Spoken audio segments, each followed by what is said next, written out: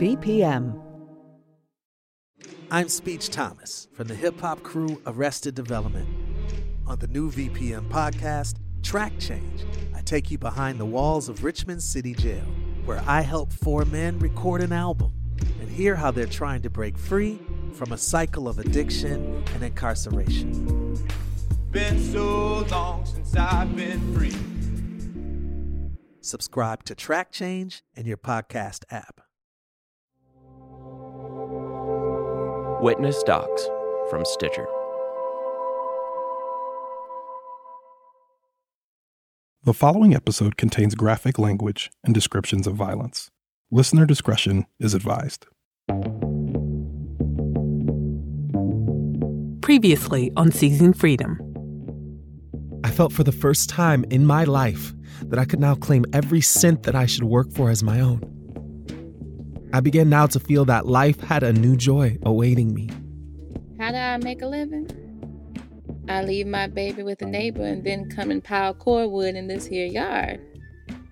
I would prefer to live by ourselves, for there is a prejudice against us in the South that will take years to get over.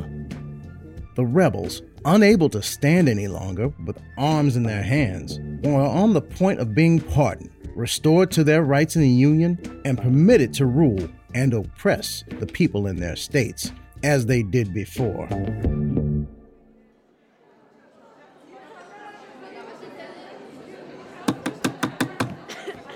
The meeting will come to order.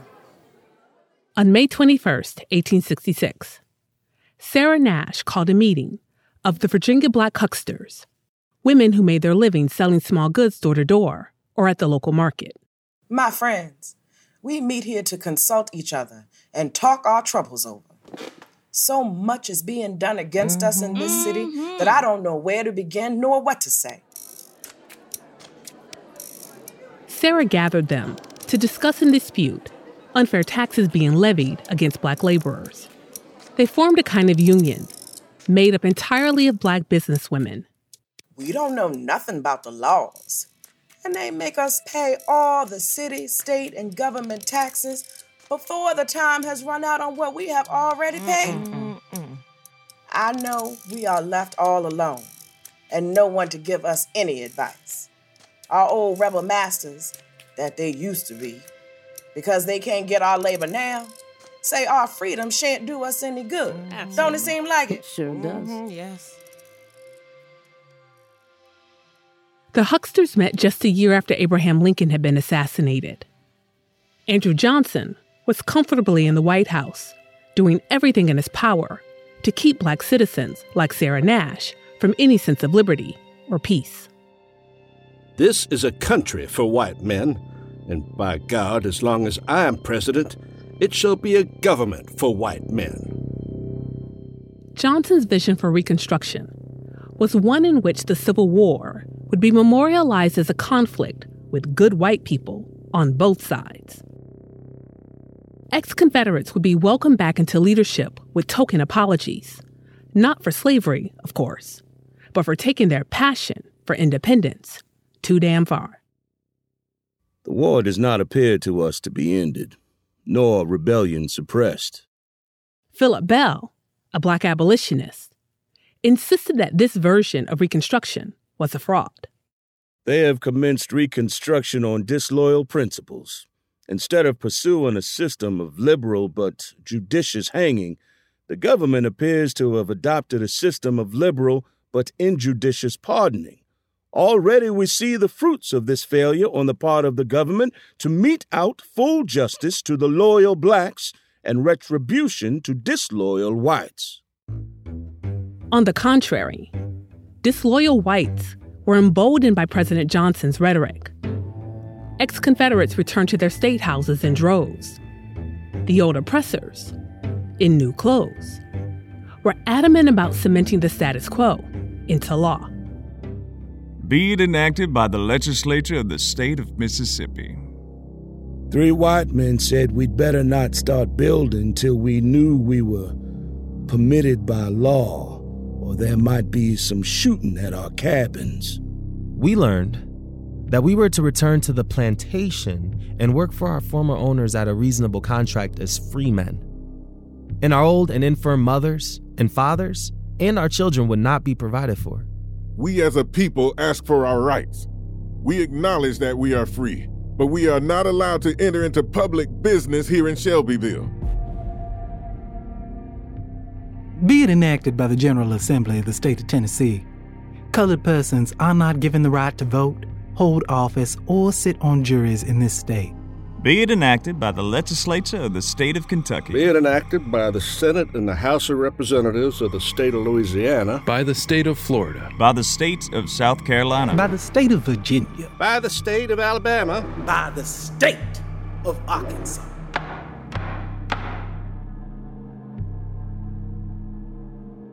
These laws restricted everything about how and where Black people could sustain themselves and their families, and formed the backdrop of the Virginia Black Hucksters meeting. Because their work was subject to state regulation, Sarah Nash and her comrades felt the effects of Black codes and extraneous taxes firsthand.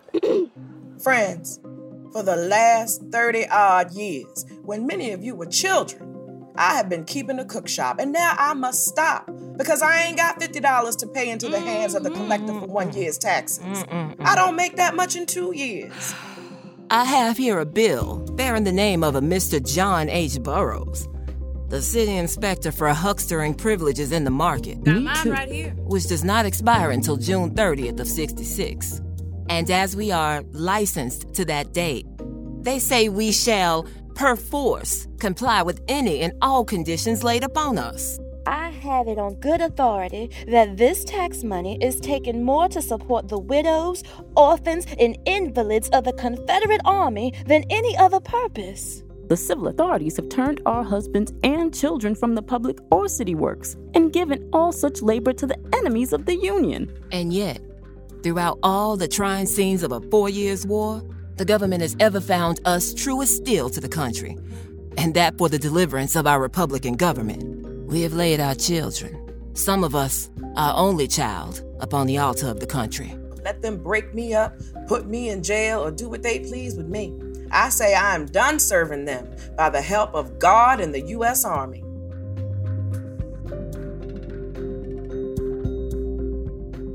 The Virginia Black Hucksters, like most freed people, had a robust understanding of what making a free living could look like. Together, they composed a public letter to the Commissioner of the Freedmen's Bureau, urging all levels of government to give them the legal room they needed to run their businesses. Your Honor, we have never been consulted in the first instance touching our obligations to a new levy, but are being forced on the moment by arbitrary power, or suffer the consequences of fines and imprisonments. With more persecutions than we can by any possibility present in detail, Your Honor will no doubt conclude that something should be speedily done to lift this intolerable burden from our shoulders, especially when knowing that our husbands, though called upon to pay a head tax of $4, have no voice in making city, state, or national government. We pray that the measures thus forced upon us will be so modified that we may pursue our legitimate calling as we have done no violation to the government. We are representing many hundreds here who huckster for a living. Yours very truly, Sarah Nash, et al. I'm Dr. Kidada Williams. This is Seizing Freedom. Today's episode is the second in our series on making a living. In part 1, we saw how Black people moved quickly after the war to secure the means to make an independent living, to control the products of their labor, and how those efforts were met with pushback from white actors. Today, we'll see the ways Black people fought to protect what they gained in freedom.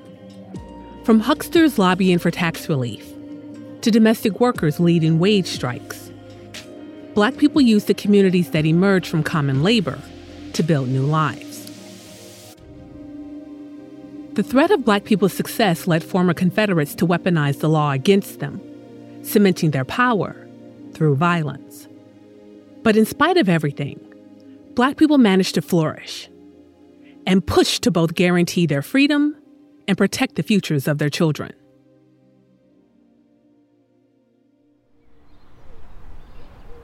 We'll start in Memphis in 1866, that same spring that the Virginia Black hucksters started organizing. Memphis had both an office of the Freedmen's Bureau and a station union garrison that attracted large communities of freedom seekers. But as freed people migrated from rural to urban areas, seeking family and work, land, opportunity, housing, and white patience were often at a premium. The Irish have an intense hatred for the Negroes because they're afraid that they'll take away their work. There was a conflict of labor between the Irish hack drivers, porters, and laborers, and the Negroes employed in the same occupations. The Irish feeling that the Negroes are trespassing upon their rights, thinking that they have the privilege to do this labor. I have seen this antagonism manifested in many other places besides Memphis, but nowhere more bitterly. After the war, the occupying Union military in the South was mostly Black. The Memphis police force was entirely white and mostly Irish, who had been shunted to low-paying jobs by other white Americans that had been in the country longer. But rather than addressing class disparities, local politicians and newspapers stoked racist fears and pitted the Irish against their Black neighbors. In the spring of 1866, disputes between the soldiers and police were nearing a fever pitch. I was sitting in my own door on Sunday night, the 10th of September, about dark, and a policeman who lives opposite to me said to me, "I wish I could get a chance to kill all the damn soldiers." And I said, "You can't kill me."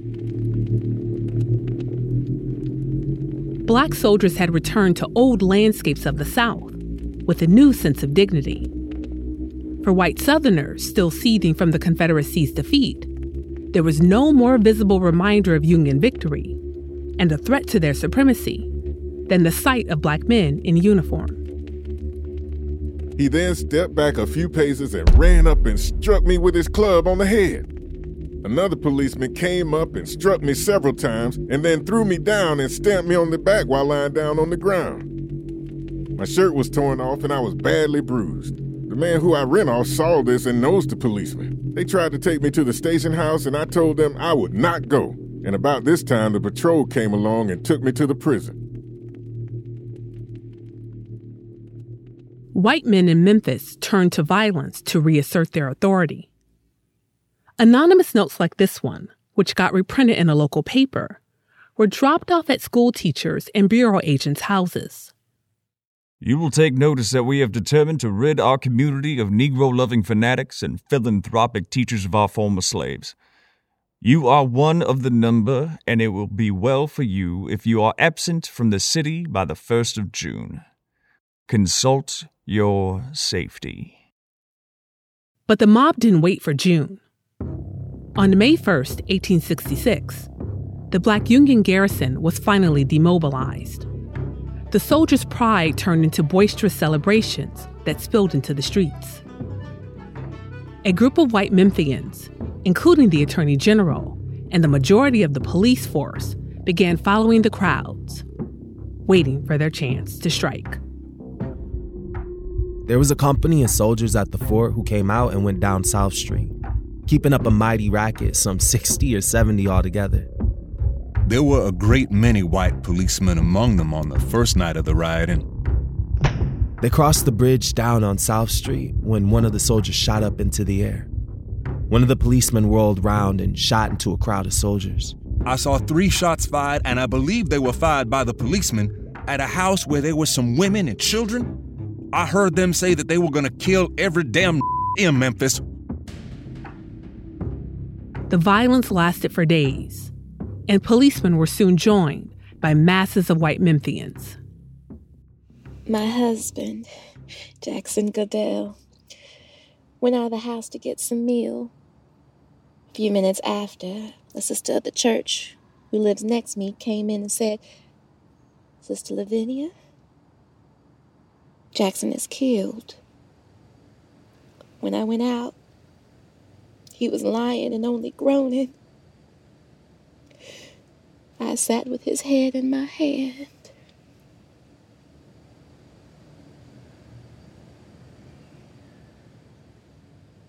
By the time the carnage ended, every Black church and school building in Memphis had been burned to the ground. Of the 50 people who were killed, 48 of them were African Americans, men, women, and children. Neither of the 2 white people that died were killed by someone Black.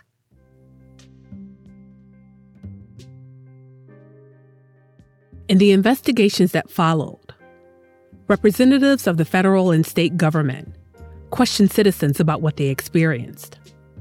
Hundreds of people testified and risked retaliation. Survivors gave accounts of physical violence, paired with detailed lists of property damage and loss. I saw a man put a fire to my house and kindle it a second time. I went out and threw a bucket of water on the fire, and they shot right against the place where I was standing. I had some valuable things for a colored man, and I wanted to go back in and get them. I had not been standing there 10 minutes when they broke into my trunk and took out all the things. Old man Mike Pendergrass and his 2 sons, John and Pat, and a number of other men came to the house of myself and my husband and stole from me clothing and property to the amount of $75. I met a party of white men on Mulberry Street who robbed me of $20.25 and tore up my license for a grocery store. They set fire to my things and pushed me back 3 or 4 times into the fire.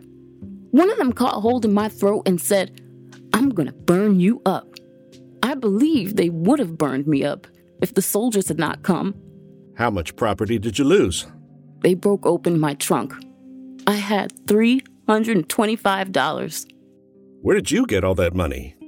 I had been at the fort and done cooking for Company D for 16 months.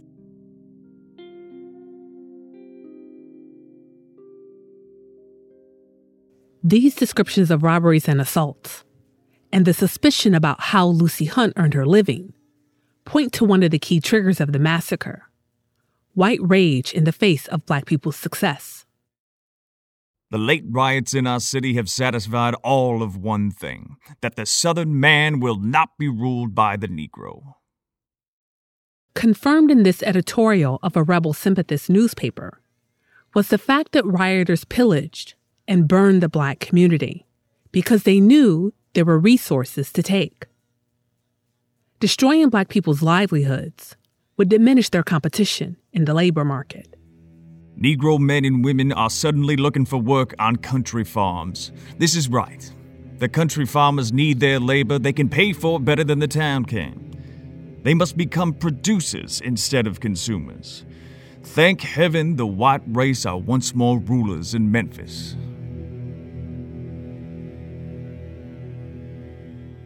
These kinds of attacks played out in multiple cities, as freed men and women ran headlong out of slavery towards independence. Because just like they were in Memphis, Black people were on the move across the country, fleeing conflict, pursuing loved ones, securing opportunity, and laying foundations for their kids. They found joy in financial and professional success. I'll never forget my first bale of cotton and how I got it sold. I was some proud of that bale of cotton. And after I had it ginned, I set out with it on my steer cart for Raleigh. But entrepreneurs like Maddie Curtis also knew how precarious their situations were. And Maddie understood that her success could also bring immediate backlash. The white folks hated the then, especially the nigga that was making something. So I dare not ask nobody where the market was. I rode all day and had to take my cotton home with me that night because I couldn't find no place to sell it at. But that night, I thought it over. And the next day, I asked about the market.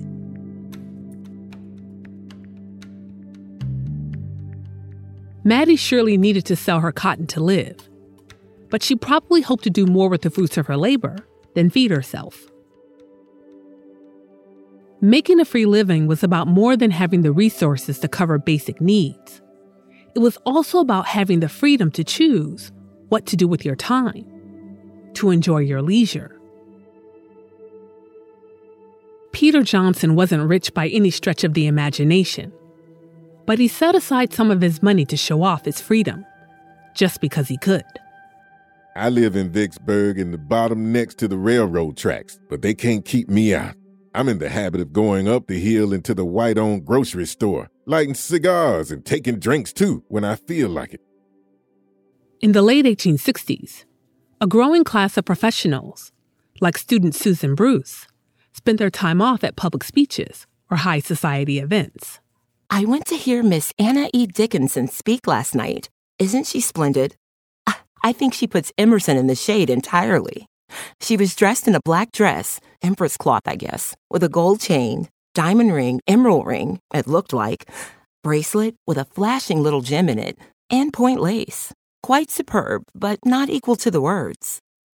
New holidays came with new ways to celebrate. Feasts, parades, even baseball. Judson Henry, owner of a cafe in Hawkins, Texas, recalled stepping up to the plate one Juneteenth years afterward. The score was tied at 2 against the town's arch rival. And we had such a crowd out there in those days to what they do. They split this money equally among the players. And this was money now. I come up with 2 outs, 2 strikes, and I hit that ball right across the center field fence.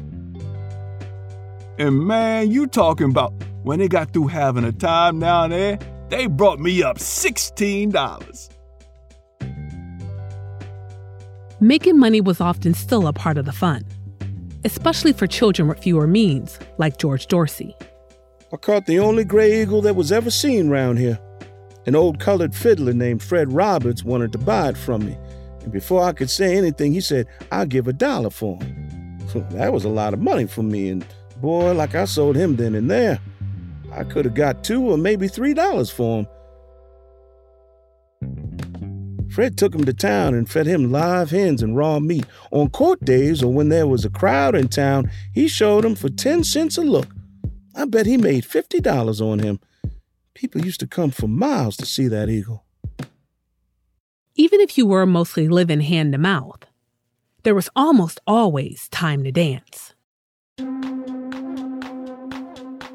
During slavery, people danced to celebrate, to play, to worship, to mourn, to find partners. There used to be some awful times during slavery days. Work, work, work, from dawn to dusk. But in spite of all the work and strictness, some slaves used to slip from place to place after night and find a little pleasure. One night, all the older slaves on our plantation slipped off to a dance. I was young, too young to go, but I went along anyway. White plantation owners knew that a release from work kept up morale, so they encouraged dancing, but only at specific times. Black joy overall, and dancing in particular, threatened the social order. It's hard to control a dancing body. To white people wishing to control Black people and their bodies, masses of folk dancers in solidarity looked like a rebellion. While everybody was having a time dancing, I spied somebody slipping up from a thicket beyond. I was sitting by the fire, but I was afraid to say anything. Soon, a whole band of paddy rollers were on horses, and they almost overtook some of us. We snatched up some grapevines from these trees and stretched them across the road. Then they rode into them. They did such cursing and swearing as you never heard. We all got home in bed in no time.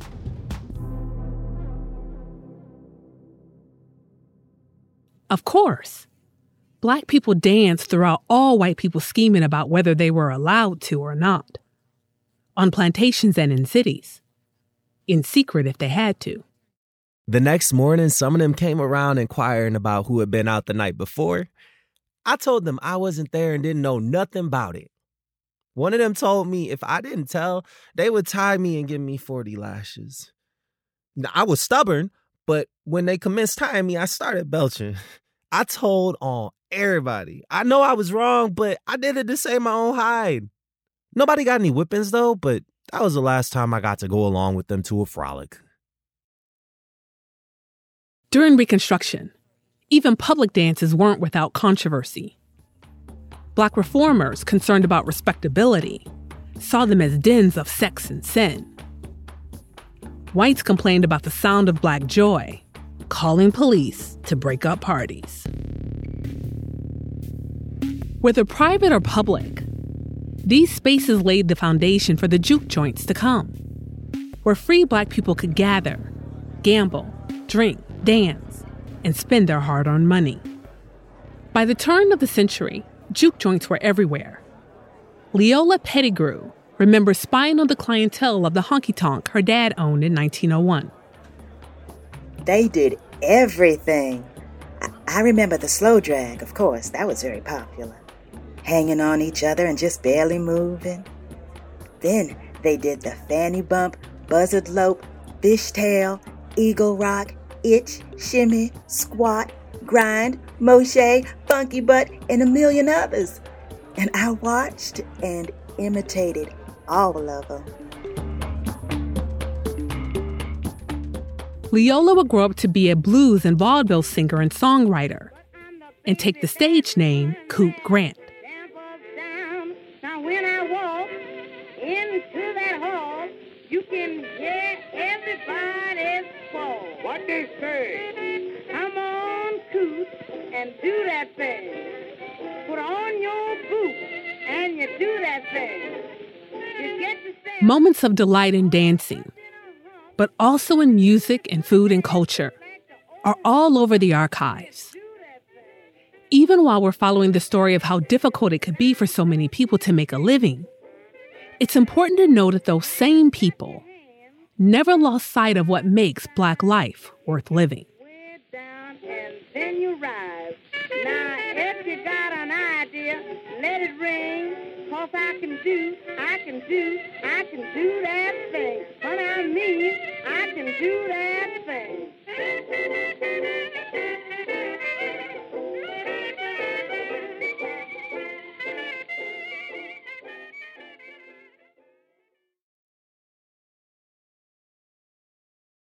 Freed people emerged from slavery with the desire to thrive in their freedom. For many, federal aid from institutions like the Freedmen's Bureau was essential to making good on those ambitions. But after the massacre in Memphis in 1866, one of the first organized acts of mass white terror following the Civil War, it was clear to Black Americans that protecting their lives and livelihoods wasn't something they could leave to the local or even federal government. I should have added, in stating the number of buildings burned down, that there was also a storehouse belonging to the Western Freedmen's Aid Commission, a government organization for the support, advancement, and education of the colored people of the South. The storehouse held supplies for freed men. The total amount of supplies and property burned was $4,597.35. Like Black soldiers, relief groups were a visible reminder of federal investment in Black people's advancement out of slavery. So it's not surprising that the outpost in Memphis, part of the Freedmen's Bureau, was a target of the mob. Since its inception, the Bureau had been under assault by Northern white conservatives. When the bill to establish the Bureau came before the House in 1864, Ohio Democrat Samuel Cox denounced the use of federal funds to support freed people. It may be that all the 4 million slaves will be thrown upon the frigid charities of the world, but, sir, if slavery be doomed, so, alas, is the slave. No scheme like this bill can save him. No government farming system, no charitable black scheme can wash out the color of the Negro, change his inferior nature, or save him from his inevitable fate. The formerly enslaved, he argued, were naturally dependent. They could never be self-sufficient. So Cox was decrying what he saw as a push to shift the so-called Negro burden from slaveholders to the federal government. For the same reasons, President Johnson tried to defund the Freedmen's Bureau in the first year of his presidency.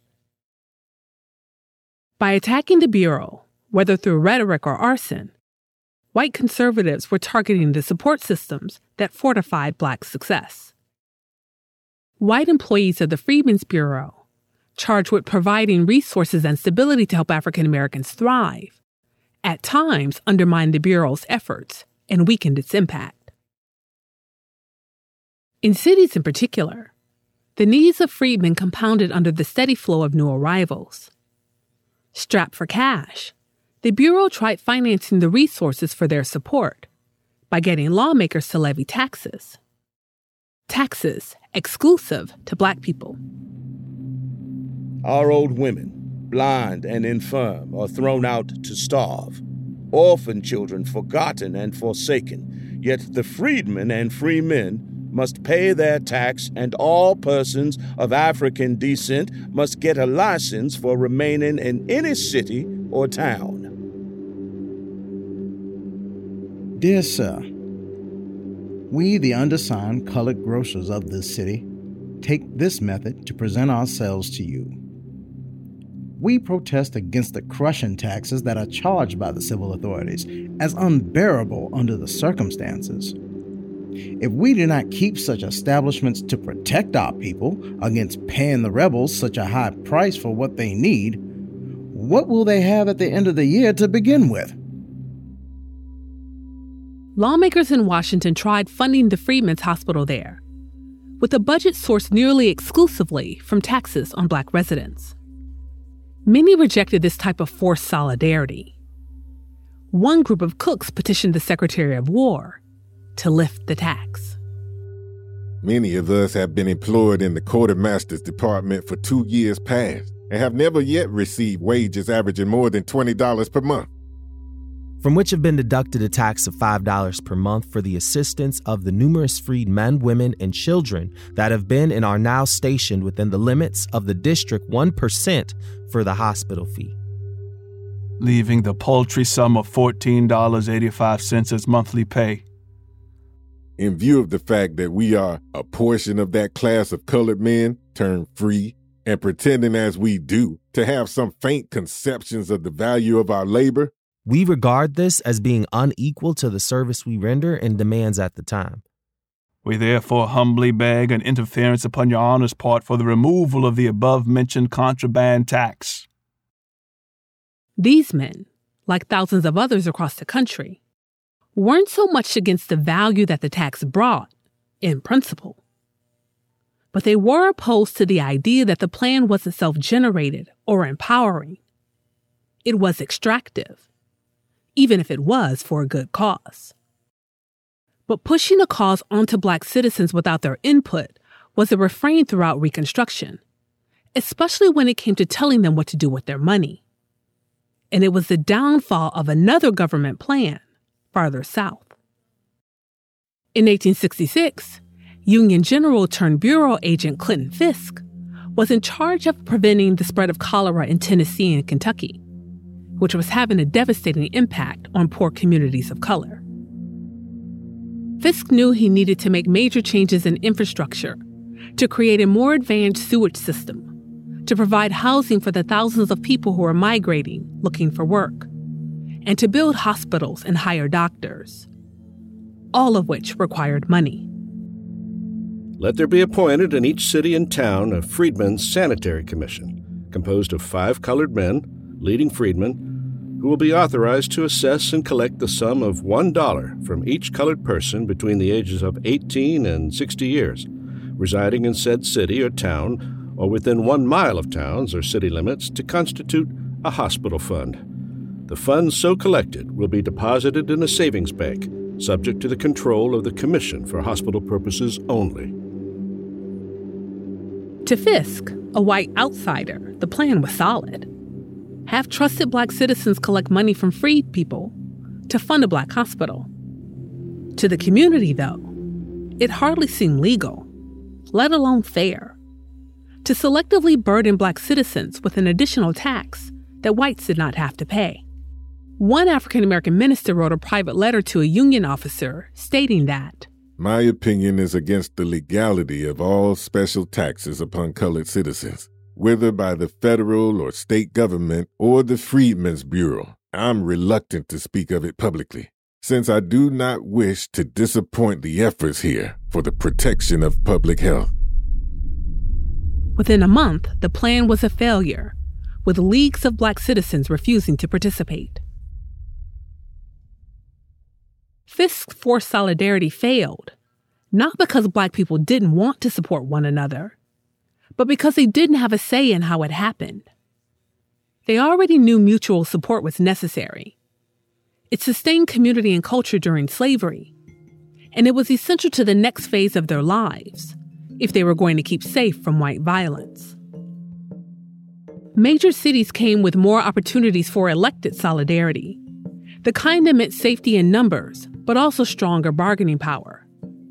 In urban centers, washerwomen formed interest groups and made collective decisions, similar to the Virginia Black hucksters. But washerwomen were in a unique position. Unlike other domestics who worked and often lived with their employers, they exercised their trade from their own homes. They could set and modify their own schedules and enlist friends or family members to lessen the workload. Dinah Campbell, in Atlanta, stepped in to support her relatives when one of her siblings died. Dinah was no doubt motivated by a strong commitment to her family, but that sense of obligation wasn't limited by blood. Mandy, another washerwoman and friend of Dinah, helped look after other members of their community. Since Sister Jane done got no count for work, Sister Ann came along here and asked us to take her in. We done it. And when she ain't working out, she helps us with washing and ironing. We call her sister sure enough, though Jane ain't no kin to us. The ability to take care of yourself in your community helps define your self-esteem. It's harder to settle for the bare minimum when you understand your worth and ability. But like most free people at the time, washerwomen were often underpaid for their labor. So in 1866, in Jackson, Mississippi, as local washerwomen gained greater independence, they decided to combine their influence to bargain for higher pay and strike if necessary. The laundresses were explicit about their demands, which were published in the Jackson Daily Clarion newspaper for everyone to see. Whereas, under the influence of the present high prices of all the necessaries of life and the attendant high rates of rent, we, the washerwomen of the city of Jackson, state of Mississippi, think it impossible to live uprightly and honestly in laboring for the present daily and monthly recompense, and hoping to meet with the support of all good citizens, join in adopting unanimously the following resolution. Be it resolved by the washerwomen of this city and county that on and after the foregoing date, we join in charging a uniform rate for our labor, and anyone belonging to the class of washerwomen violating this shall be liable to a fine regulated by the class. We do not wish in the least to charge exorbitant prices, but desire to be able to live comfortably if possible from the fruits of our labor. We present the matter to you, Your Honor, and hope you will not reject it. The prices charged are $1.50 per day for washing, $15 per month for family washing, $10 per month for single individuals. We ask you to consider the matter on our behalf, and should you deem it just and right, your sanction of the movement will be gratefully received. Yours very truly, the Washerwomen of Jackson. These women formed the first recorded labor union in Mississippi state history.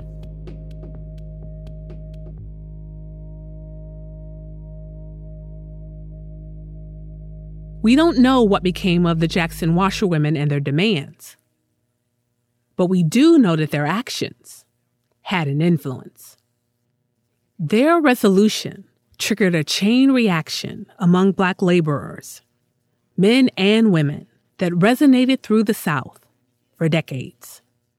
In Nashville, Charleston, Richmond, Savannah, and New Orleans, Black workers walked out of lumber yards, left brick mills, refused laundry, and abandoned cotton fields to strike for higher pay. Organization wasn't a straightforward process.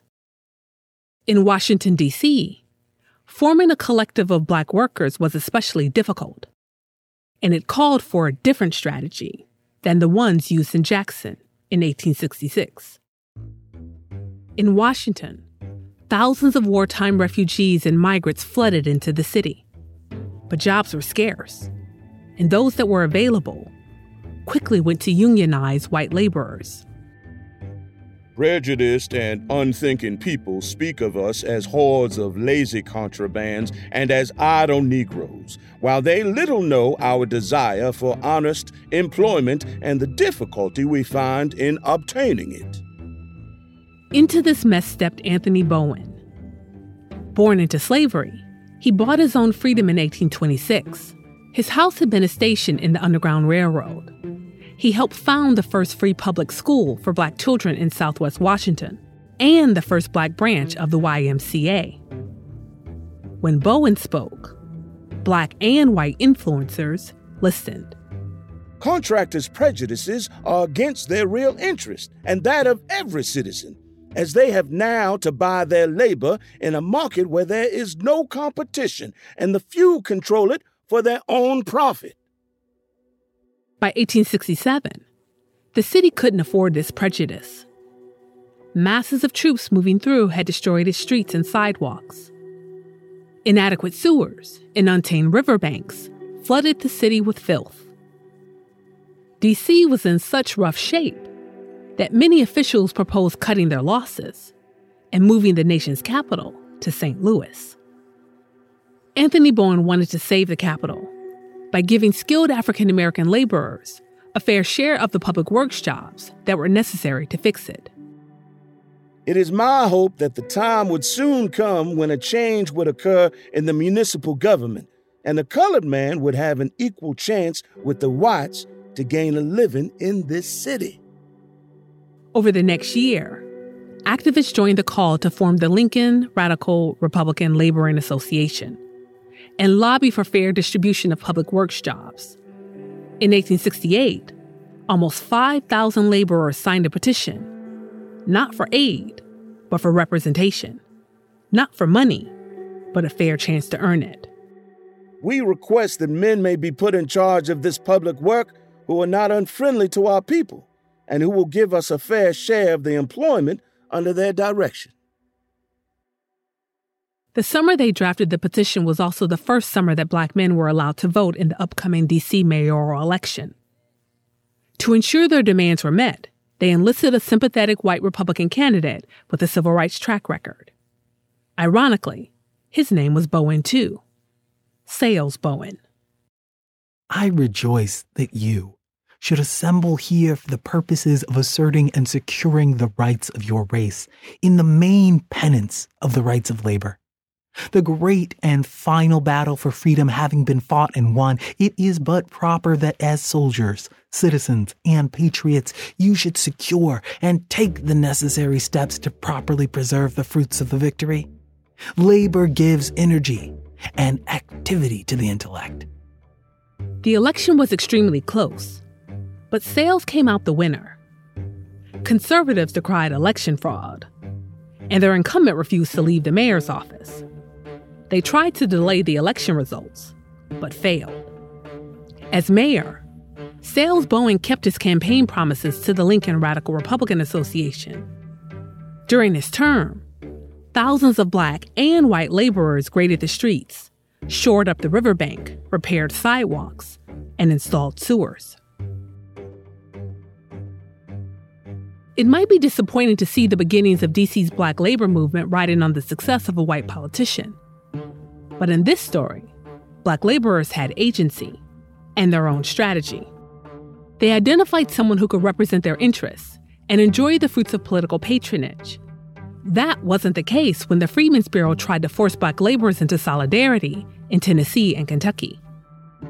Once they could tie themselves and their labor to the political machine, new possibilities opened up for collectives of Black workers.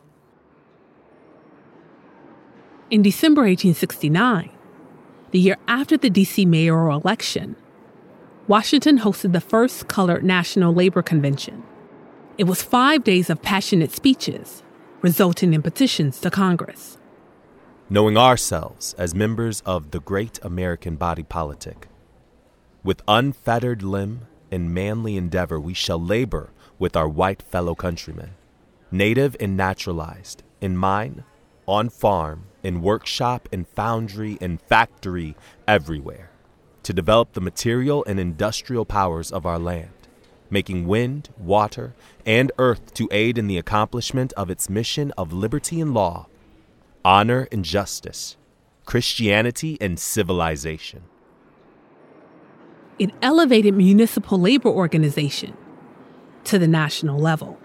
70,000 triumphant colored radicals send greetings from Jackson, Mississippi. Delegates discuss everything from fair union dues to whether or not tradesmen should have easy access to tobacco, to whether Black women like Mrs. Carey of Detroit should be counted as part of the organization. With women as with the other sex, organized effort, whether in associations with men or in societies of their own, could not fail to be of benefit, as lifting them up from the plane of indifference, frivolity, and dependence to the nobler sphere of systemized industries and intellectual effort, so essential to the growth and prosperity of an enlightened people. Resolutions were passed. Whereas labor has its privileges no less than its duties, one of which is to organize.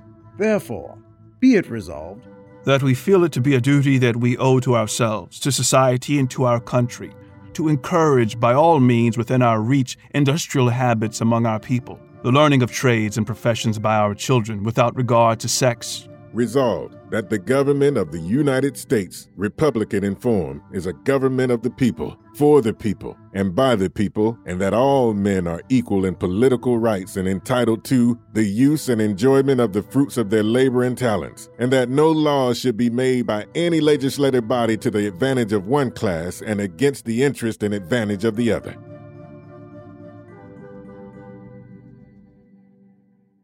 The convention called for everything that Sarah Nash and the Virginia Black Hucksters had petitioned for 3 years earlier: the removal of legal obstacles that kept Black people from making their livings and enjoying the fruits of their labor. We pray that the measures thus forced upon us will be so modified that we may pursue our legitimate calling as we have done no violation to the government. Sarah Nash, et al. But at this labor convention, the call was louder, with a national voice. It amplified the call for civil rights that defined the Reconstruction era. Back in 1866, Congress sketched out details for recognizing every African American as a rights-bearing citizen. In what would become the first Civil Rights Act, Congress declared that everyone born in the U.S. should have the same right to make contracts, to sue, to inherit and buy and sell land and property, and to have full and equal benefits of all laws, as is enjoyed by white citizens. President Andrew Johnson vetoed the bill, but Congress overruled him. As a result, the former Confederate states were required to amend their constitutions. From 1866 to 1870, Black and white delegates met in state capitals to undo Black codes and write new laws. Black people could now not only claim personal and professional success, but political success as well. As equal rights flourished, white vigilante violence escalated. Unable to lean solely on legal supremacy, midnight assassins attacked Black people across the former slaveholding states, targeting labor and political organizers and robbing their families of their lives and livelihoods. What are those men called that go about masked in that way? They call them Ku Klux. They have been going a long time, but they never pestered the plantation until that night. Charlotte Fowler's husband, Wallace, was murdered by the Klan in 1871, and she testified in front of a congressional committee investigating Southern disorders. Wallace had received a farming contract denied to white locals, enraging them. He later caught and accused their children of stealing his watermelons. The white locals, who were denied farming contracts, raided the plantation. They whipped the other Black farmers, shot Wallace Fowler in the head, and set his shirt on fire. The watermelons and that farming work caused this. The Klan intended to clean them out, off the plantation. I just tell you the whole truth. I do not want to put a finger on anybody. But they have ruined me. But my husband's name is published to the whole United States. Dozens of people gave similar testimonies, publishing their stories to the nation about what it was like to experience freedom and have it shattered by violence. Political party affiliation was a common theme, and congressmen latched onto it as a potential explanation for the violence.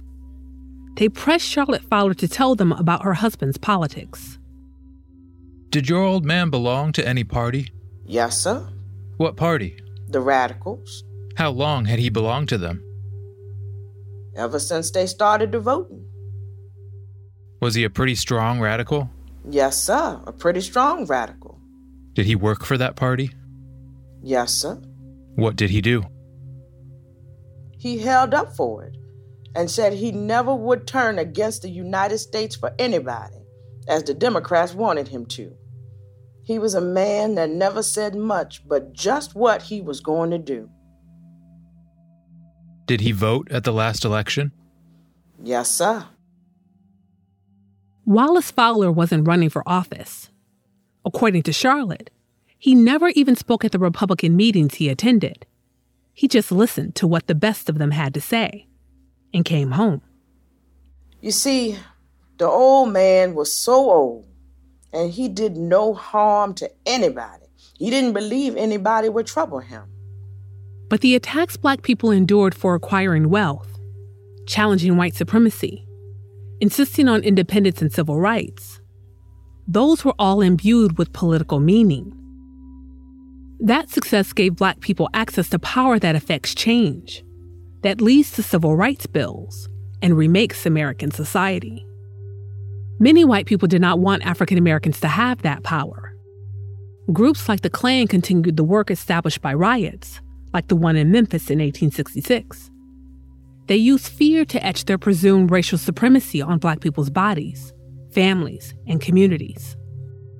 Are the colored people afraid of these people that go masked? Yes, sir. They are as afraid as death of them.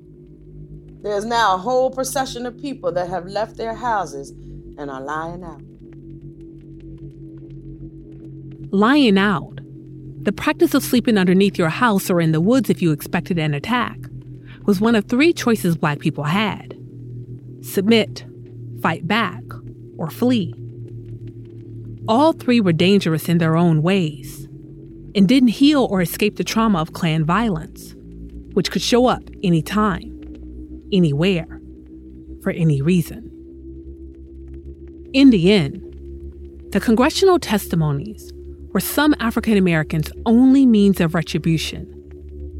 Their public record led to widespread arrests that drove the Klan further underground.